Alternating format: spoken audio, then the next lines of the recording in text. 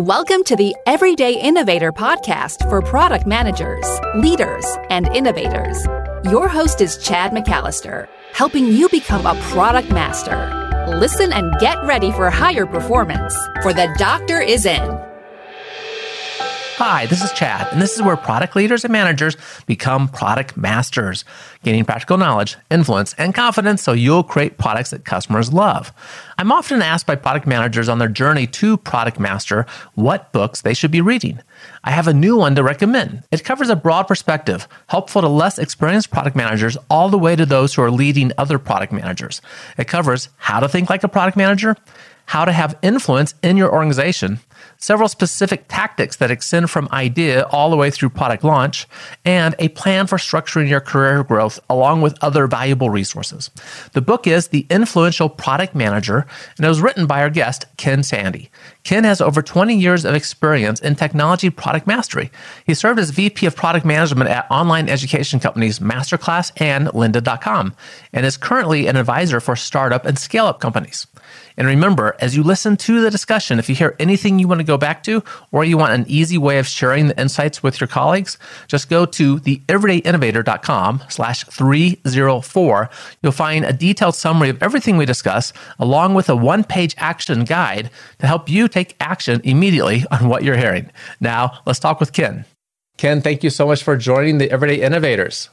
I'm looking forward to it, Chad. Thanks very much for having me. I'm very glad we could connect. I'm very impressed by your book. We'll talk more about that. Thanks. So a book that you wrote this year, The Influential Product Manager, putting a couple decades of experience as a product manager, leading product management teams, coaching product management groups, helping companies with product management. But I came across something in your bio before we get into the book that really fascinated me. One of my hats in life is university professor. And I saw that you put together the first product management course for the School of Engineering at the University of California. And I'm glad to hear anything about that, but I'm really curious how the engineering students, that I used to be one of those too, how the engineering students responded to that course. Oh, great. Well, very interesting question. I mean, this class was initially a pilot, and we tried it out on a small group of engineering students, actually specifically within the Center for Entrepreneurship and Technology at UC Berkeley. And the response has been just overwhelmingly great. The engineering students, I think there was a certain type of engineering student that really responded very positively to it because they wanted to be able to bring their skills to bear on problems to solve. They were interested in entrepreneurship and interested in innovation. What surprised them was that we didn't just teach this to engineering students. And so we brought together basically teaching projects in project teams. We recruit students from all over campus. We actually limit the number of engineers in the class to below 40%, and bring in business students, design students, the odd MBA, some master students, and people as far as field as like public policy. And we kind of bring them all together, which creates the kind of real diversity that you will actually find in real product teams in business. This really has created an interesting learning journey for engineers in particular. The surprising thing I hear, we get them to write a reflection at the end of the class about their perceptions coming in and kind of what they learned. One of the things that really comes out a lot in the reflection is that surprising discovery of how much people really matter in the process of building products. You can have the technology, you can have an idea, but really understanding the context, understanding the customer you're building with, and then working in these cross-functional teams with just unique perspectives on the world and different skills to bring. And then creating those team environments is what they either enjoy very, very much, or sometimes it doesn't go so well. And they're like learning for the first time about what it takes to actually build trust and collaborate together when you have very different opinions. Mm-hmm. That's excellent. I was not aware, really, I didn't look at the background of this very much, but that notion of having the cross-functional team by bringing in the different students, different measures, different degrees, that's fascinating, right? And creating that collaboration that we want to see in innovation too, where you have different disciplines interacting, that's often where meaningful innovation takes place. Absolutely. So very interesting. My local University of Colorado at Colorado Springs, Dr. Terry Bolt created this program called the Bachelors of Innovation. And it's fascinating to me because it's in the School of Engineering and Computer Science, but they bring in, on the upper level courses, they bring in a business professor and they co-teach each of those courses with a business professor. So the students are always getting that kind of business perspective as well. And I love hearing about these programs. So thank you for sharing that and for doing that work there at University of California. No problem. It's been just a real thrill. It's really kept me on my toes too. I think I've learned as much from the students as they've learned from me. That's the great thing about teaching. Yeah, exactly. Okay, so your book, The Influential Product Manager, starts out by telling us kind of how to act and how to think like a product manager, which is very important. And it also shares a lot of detailed tactics and strategy for being a successful product manager and leading a product management team and leading product managers. Lots of good depth in there. Just for listeners, just an early praise to encourage people to check out your book. Number of additional resources that you provide in the forms of templates and case studies and examples was very impressive. And thank you. The book could easily take the form of a course. It's a lot of depth there. So just very impressed with the number of resources you have assembled. And it sounds like they came out of your 2 decades of experience, right, in doing this work. Exactly. And I definitely wanted to write something that you could take away, something very practical around any aspect of how to be influential in your role at any point of the development life cycle, or any kind of relationships that you were having, or anything from how to go about prioritizing work all the way through to what kind of metrics you should be choosing, and then try to get specific enough that you had a very strong starting point as a product manager to figure out like what to do next. And so I like to think of it as a pretty good reference for you to be able to refer to, as well as give you that kind of overall perspective of what an influential product manager really does in their business. Yeah, and there's a good maturity model in there, and some other resources you provide for that to kind of track your own progress, right? And create a plan for yourself to mature as a product manager. And I noticed that you use the same phrasing that we always talk about on this podcast, right? Which is helping product managers be product masters. And you talk about, mastering the art and skills of product management. For specific tactics, I kind of want to dive into the middle of the book with you. And we do spend a fair bit of time on this podcast talking about customer-led or customer-driven product management and responding to customers. And you have some good details about discovering what customers need, right? And how do we uncover those unmet needs they may have? Can you take us through some of that about discovering customer needs? Well, I'll start by saying that one of the things that is just so important is how important it is for product managers to not outsource the most important part of their job. And I just see this time and time again. I'm shocked just the level of or lack of customer engagement that many product managers have. And it is just so important to own that and to actually get sort of in the driver's seat, in the front, front seat, really a first-hand experience spending time with your customers, with your market. But Ken, that's what we have the sales team for. What are you talking about? Exactly. I hear that all the time. Or we've got this customer research, or this great market report, or I'm too busy. I hear that a lot too. Look, the bottom line is your job as the product manager is not to build the product right. It's to build the right product. And how are you going to know unless you actually spend that time immersed in your potential customers' world, and really understand and discover problems to solve, and then what solutions are most appropriate to solve those problems. So just a couple of key takeaways from this discover theme within the book. And then I'll talk a little bit about some one or two specific models. First of all, value both qualitative and quantitative research, and don't overlook the importance. Quantitative will often help you find a market opportunity, give you some trend in the market or trend in the data, show you what customers are actually doing in your product. but it's the qualitative that will often give those little nuggets of insight about what the underlying root causes or the root needs really are. And those are where I found I've had breakthrough ideas on entirely new things that we could be doing to solve customer problems. So just over relying on just the numbers or looking at the trends and obsessing over that is not enough. And so discovery really is this process of kind of getting into the data, understanding, going back out into the market, talking it through, and sort of going between those two things and doing that over time. This is another important thing, is don't make it harder than it needs to be. I go into some detail here about, if you think about this as going to be a big group that you need to put together with all these artifacts you're going to build, with all these interview questionnaires you're going to put together, and it's going to take weeks.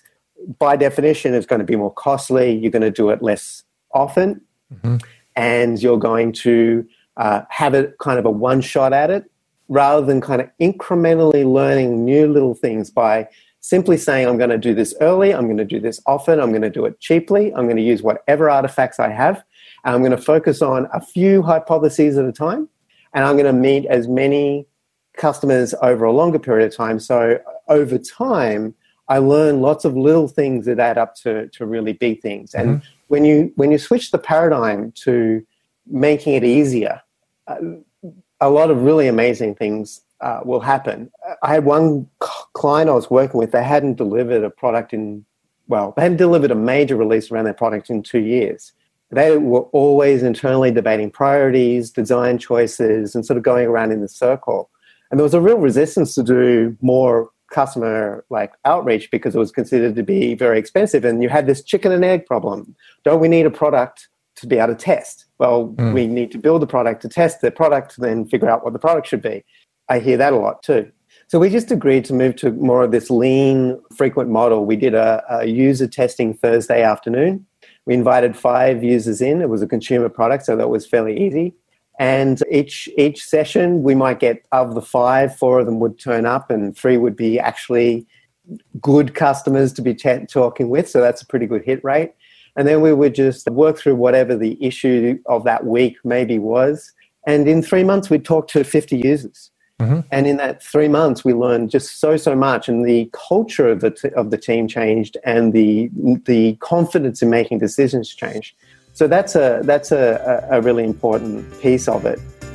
Ken is sharing some great insights with us, and that is especially important because product managers are huge levers in organizations, having large impacts on revenue as they create value for customers. To increase their effectiveness even further, organization asked me to take them through the Rapid Product Mastery Experience, the RPM experience.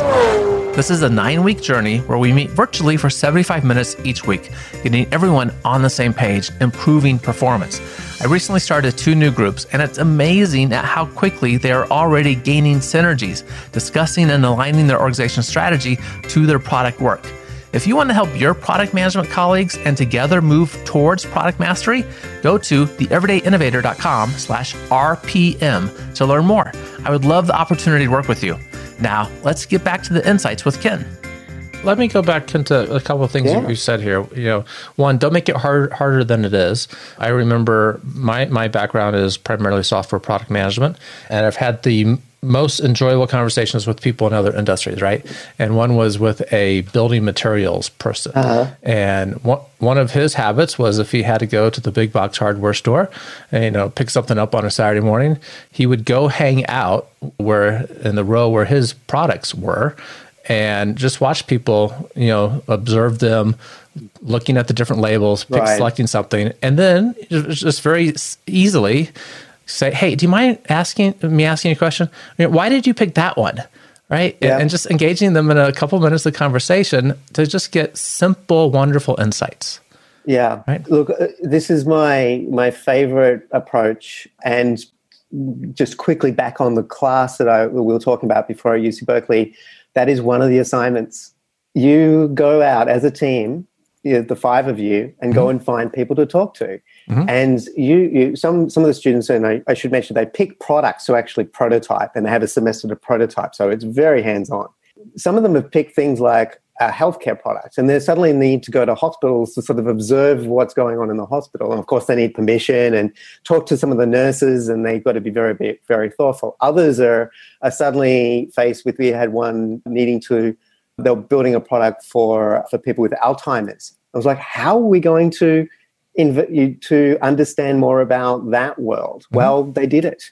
And by far, that particular assignment, if you will, is one of those that is often the most thrilling and unique that they report back on, that they've learned so much about just talking to the customers and just asking those simple questions and observing their world, that you can actually tell because they come back pumped. Right. Just wanting to I can solve these problems. They've developed that empathy. So that example you just gave, we need to do more of it. I had a PM who she was in charge of our mobile app, and I was having a lot of trouble getting her out of the building. And I was just go to a coffee shop and just show them the app. Everyone wants, this is an online learning product. Mm-hmm. Everyone wants to learn. You'd be surprised. People are so generous with their time and they want to help you. Right. Sometimes, of course, they don't want to criticize. So you've got to kind of try to make sure that they feel comfortable there. But it is really a very, very easy, much easier thing to do than I think we realize. It is. There doesn't have to be that much resistance to it. One of the UX people I know, and others do this too, literally does go to the Starbucks all the time with the little sign on the table that says, free cup of coffee for 5 minutes of your time. Right. And just to discuss, hey, here's an app we're thinking about, just want your feedback on it. Right. Yeah. The other thing you mentioned was talking kind of about the culture, right? That, how it changed over those 3 months, seeing those 50 customers. I find this also so often in organizations that they don't have a proper customer focus as they're developing products, and just getting in touch with that can change so much for the organization. Did you see other kind of consequences or fallout of that? How they started acting differently? Yes, one of the examples was they got a backbone with the founder. He started telling him when he was wrong, because they were emboldened by actually having this data, even if it was anecdotal, and so there was this pushback that started to happen that I thought, well, that's pretty transformative, because now what actually happened was, it might sound scary, but actually the founder was like, oh, and he started building confidence in them. They're actually got context to make better decisions. All the stuff that I had to do before, because I was worried, they're beginning to do it better, and they're going to make mistakes. But that was definitely one thing. Secondly was, and this is an important element of what I recommend you think about, is because we were doing this and actually getting customers to come in, which is not always possible, but the bottom line of what I'm about to say is always possible, we actually started to expose not just the product managers, but other members of our entire company. And that included obviously some of the engineers, who, if you've ever seen an engineer see someone struggling with something that they've built, it's going to get fixed, right? It's magic to sort of have this empathy sort of permeate the organization to ensure that you aren't just doing it and then trying to be the messenger back to the organization. Share that experience broadly, and it may feel uncomfortable at the start because engineers' hands are off the keyboard. Surely that's not as valuable.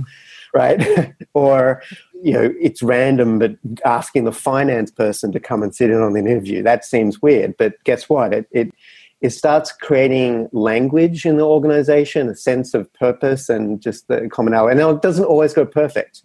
I definitely had my fair share of highly resistant folks to that. I've also run into a pushback on the informality of that process. And sometimes it's not appropriate for your culture. Maybe if you're, say, in a enterprise setting, it takes a little bit more planning. You don't want to wander in and ask random questions to a potential prospect and destroy a sale, right? So you have to be appropriate to your organization, but earning that trust and sort of showing the value through that it can drive empathy and better decisions, it's pretty impactful. So a lot of value there in spending time with customers in some fashion. And you talk about specific tools in the book for doing so. Well, I'm going to leave listeners having to get your book for that one, because you also spend a fair bit of time talking about specification. And interesting to me. You talked about that before. You talked about requirements and use stories and like. So I wanted you to kind of just take us through that thread of going from, okay, we understand some insights from the customers. We think we know what their problem is. We've even validated our approach to solving that problem. Now we have to make this real, right? So we have to get something into engineers' hands to make this real, which a lot of us would call a specification. Right. Well, I'm being a little tongue-in-cheek with using the word specification. And it's been interesting because I've done a couple of talks about specifications and people are like, surely specifications are done away with. Isn't that like writing a business case? How old school of you? And I'm kind of co-opting this term because I still see a need for, quote, I'm doing air quotes now, specifications. And I don't mean specifications in the traditional form. The unhelpful, very thick document with market requirements. They're largely unread. They're very prescriptive. There are lots of unvalidated assumptions inside of them. And then they often lead to those requirements, which are then neatly sorted into must-haves, should-haves, and nice-to-haves. And, of course, you get maybe 10% of any of that. But there's a big gap between understanding the customer and having that sort of discovery process. And I will be very clear, these are not linear in any sense. These are parallel processes that have to happen constantly. There's a big gap between, say, an understanding of those needs and then being able to encapsulate that into something useful enough for your team to be able to go away and actually build a solution for. Mm-hmm. And I still see a need for that solid foundation of a shared understanding of the problem that you're trying to address or the need you're trying to address and the kind of constraints and the measures of what will success look like to be able to be shared. Now, what I mean by that is knowing where you're starting from, what information do we know, what do we not know, how do we know we're on track, what are we trying to kind of validate towards, do we all agree of what success is? And so I find the modern spec in my terminology is more about contextualizing the customer problem or opportunity at hand. If you think about like you're in this distinct phase of problem space, you're not yet in solution space. You actually have to actively work away any language about like the solution that we're going to build or the technology we're building.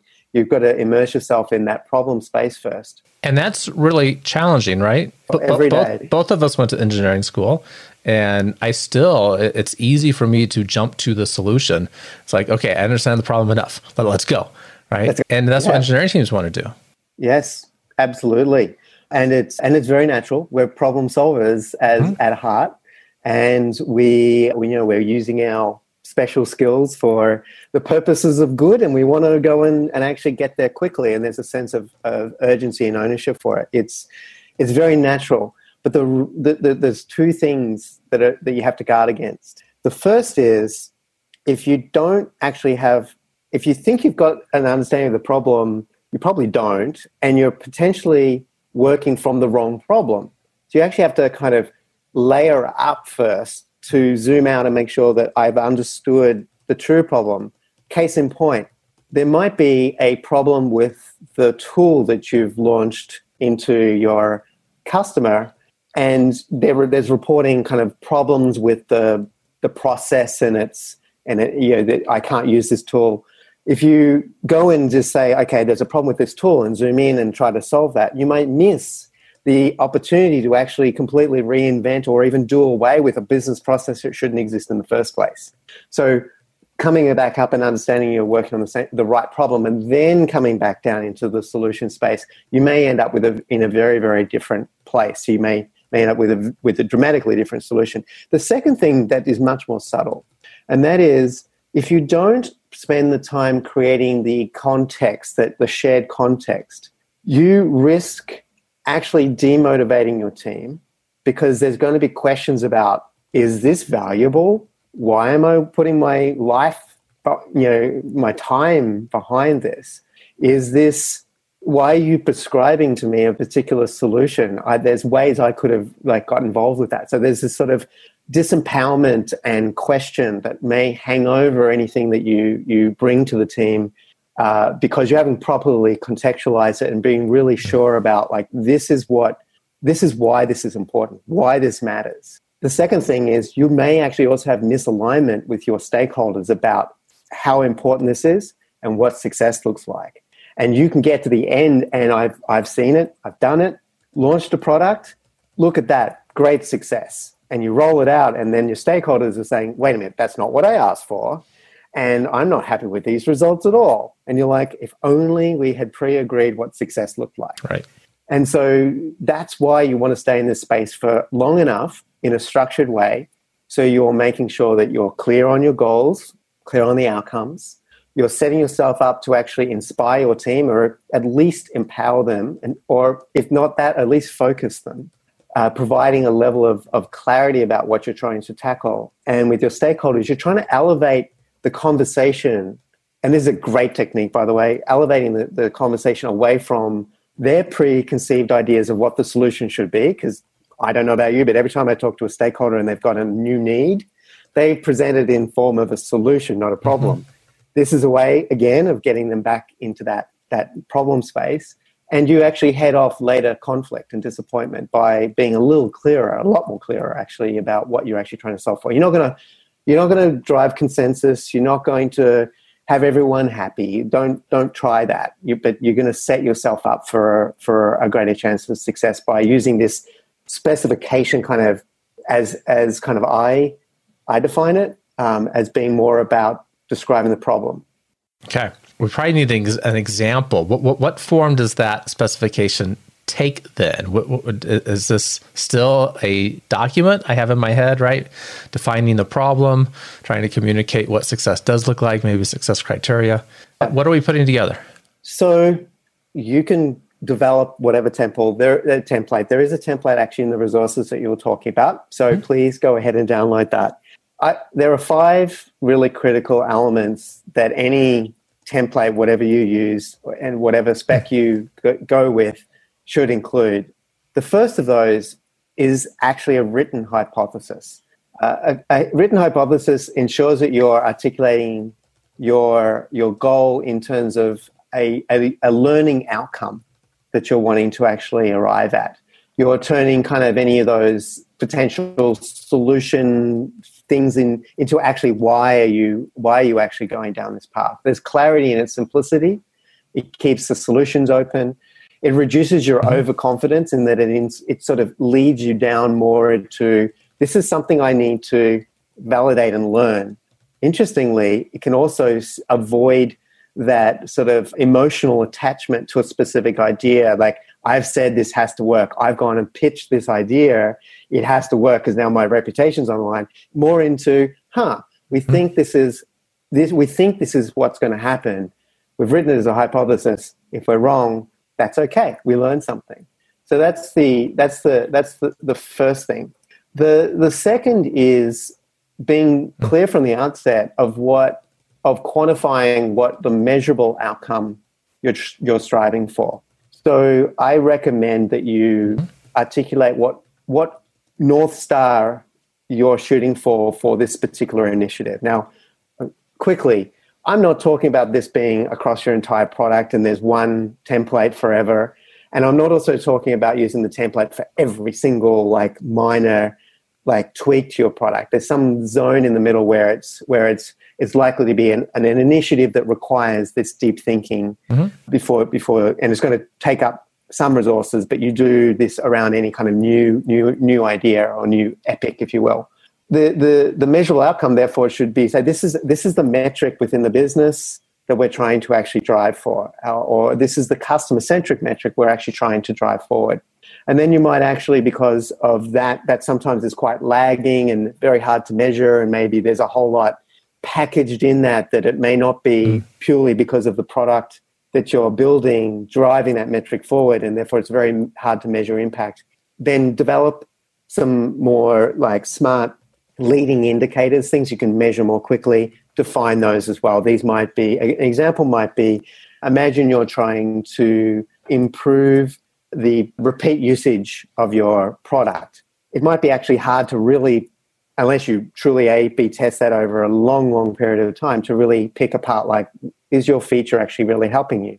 But you can actually measure like leading indicators like do people engage with this new feature? Are they discovering it? Are they using it? Is there a high percentage usage rate? Do they come back and use it again over a smaller time window? And then you might actually be measuring some like NPS or customer satisfaction metric. You might also have some counter metrics. So do I notice problems where I launch something and actually this metric goes down and I don't want it to go down? So it's those sorts of things, being clear on the metrics. I also often write those in terms of success criteria. So example, an initiative that I was doing was an onboarding flow. And right now, from basically sign up to first point of value in this product, it was taking an inordinate amount of time, like about 4 days, for users to actually reach a point where they go, this is a valuable product to me. And of course, that's not good. Lots of dropout. So the success criteria was very simple. Onboarding of new customers takes half the time over it currently does. Right. That was it. That's what we wanted to strive for. Now, a lot goes in there, but now we really had something to anchor around. Third thing is being clear on the constraints in a useful way. So what I mean by, you don't want it to be so open bounded that you can go in. You're trying to solve a very, very big problem. Try to actually limit it more to, well, why don't we just solve it for this particular audience first, or in this particular market first, or maybe this is something we want to roll out ultimately across multiple products, but let's solve it for just this one product. It helps you by tightening your focus, kind of leading into a little bit more of a smaller, if you will, minimum viable product that you can actually then run with first. So articulating those constraints are important because they basically rule out things that you don't have to do in your first version, if you will, and make sure that you're not oversolving. Quality is another thing I often find oversolved unless you specify this does not need to work at scale, or we're only going to like beta this for 6 months, so it only needs to be a small subset of customers. 4 number is being very clear on your jobs to be done or your user stories for the target customer. And then finally, within your specification, sharing potential solution approaches is fine, but this is where you leave it. It's like, here's the work we've done so far in terms of potentially how we might go about solving it, but it's really supposed to be fodder for what then leads into a much more collaborative approach to actually come up with the solution. Now, if you encapsulate that, you've got a pretty good understanding of what problem you're trying to solve. Thanks for taking us through that. The way that your description of that specification ties into my experience is it has always been a core principle of mine to get the engineering team close to the customer as possible and have them understand the problem that they're building for. And everything that you went through to me sounded like we're helping everyone involved understand the problem. Exactly. Very good. Okay, we could have a good time continuing talking about these things in many more details. There are a lot of good details, and as I said, good resources in the book for listeners as well.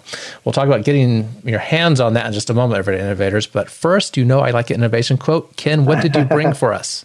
I actually really like quotes from James Dyson, the inventor of the Dyson vacuum cleaner. It was very innovative in its time. And if you actually read a lot about like the process he went through, it's really fascinating. My favorite quote, we always want to create something new out of nothing and without research and without long, hard hours of effort. But there is no such thing as a quantum leap. There is only dogged persistence. And in the end, you make it look like a quantum leap. What I love about that is that it really gets to that innovation isn't just some idea. It's actually really the passion and the persistence that you have to pursue that idea and the deep connection to the customer that you seek to serve. You have to be absolutely committed to grinding out whatever you're trying to innovate around over the long haul. And you just never, you know you're there in an innovation when it feels elegant, maybe even simple and potentially really obvious, but suddenly your customer never knows how they ever lived without it. Right. But that process of going to reach that is tough. And that's what innovation to me really is. And what excites me about that is anyone can do it. If you've got that passion and you're prepared to apply yourself. It's not the ideas person, and it's not some brilliant flash or, I've got to go sell a VC on something. It really comes down to being willing to risk failure, get into trying things, and really having that deep connection with the customer. That's what I like about his quotes. Yeah, it ties in nicely back to that first question I asked you about that engineering course, right? It's that cross-discipline set of people that are interacting, doing things probably out of their comfort zone, trying to talk to customers and get data with each other, new information, and they're helping each other think differently. Yeah. And they're doing the hard work, right? There's no flashes of genius there. It's doing the hard work, sometimes called the messy middle, right? It's just slogging through it and making it work. So that's a great quote. Thanks for sharing that one from Dyson Forrest. Not a problem. Your book, other resources you have available, people that want to find out about the work that you do, how can we all do that? Absolutely. Well, obviously, the book is called The Influential Product Manager, How to Lead and Launch Successful Technology Products. That's available on any bookstore. It comes in the physical version, a ebook, and even an audio book. Although I didn't actually do the audio version myself, but consider that a win. And then in terms of resources, I've got a ton of resources at influentialpm.com. That website, you'll get resources including tools and templates that are actually referred to in the book, as well as other tools. There's also plenty of talks and sort of going through various steps that I've applied, and those talks are all recorded there. There's some 30 or so to give you a sense of how I work. Would be thrilled if anybody would like to go to the website and try that out, and you can register and stay in touch. And please look me up on LinkedIn, email me. I would be thrilled to hear from your listeners and answer any questions that they have. That's very kind of you, Ken. We were talking before we started recording why I do this podcast, right, and how it kind of came about. And it is to scratch my own itch to get to talk with interesting people and also to bring value to others. And I also always do, I use it, as everyone knows, to promote my work too, the RPM experience that I do. And it's very kind when people reach out in response to this podcast and say, hey, I'd like to find out more about that. I'm very, as I said before, impressed with your materials too. Just share for a moment an ideal customer of yours. Who is it you would like to be helping? Because someone might be listening and going, I kind of like what Ken shared, and maybe he could help us with something. Well, I do have a personal vision, if you will, and why I'm doing all of this. And that is that I believe that I can scale my impact on the world by helping other product managers drive impact. And so I'm really looking to help any aspiring product manager, any current product manager, or a leader of a product management team wanting to help their team grow. I want to really help those people be inspired by product management and then approach it in a particular way where it's not just about building a project or chasing the next idea. It's about really understanding people and being able to work well with people and being sort of deeply in tune and empathetic to the customer. And so anybody who is interested in being a product manager or is a product manager and really wanting to learn their skills, they're the people I want to help.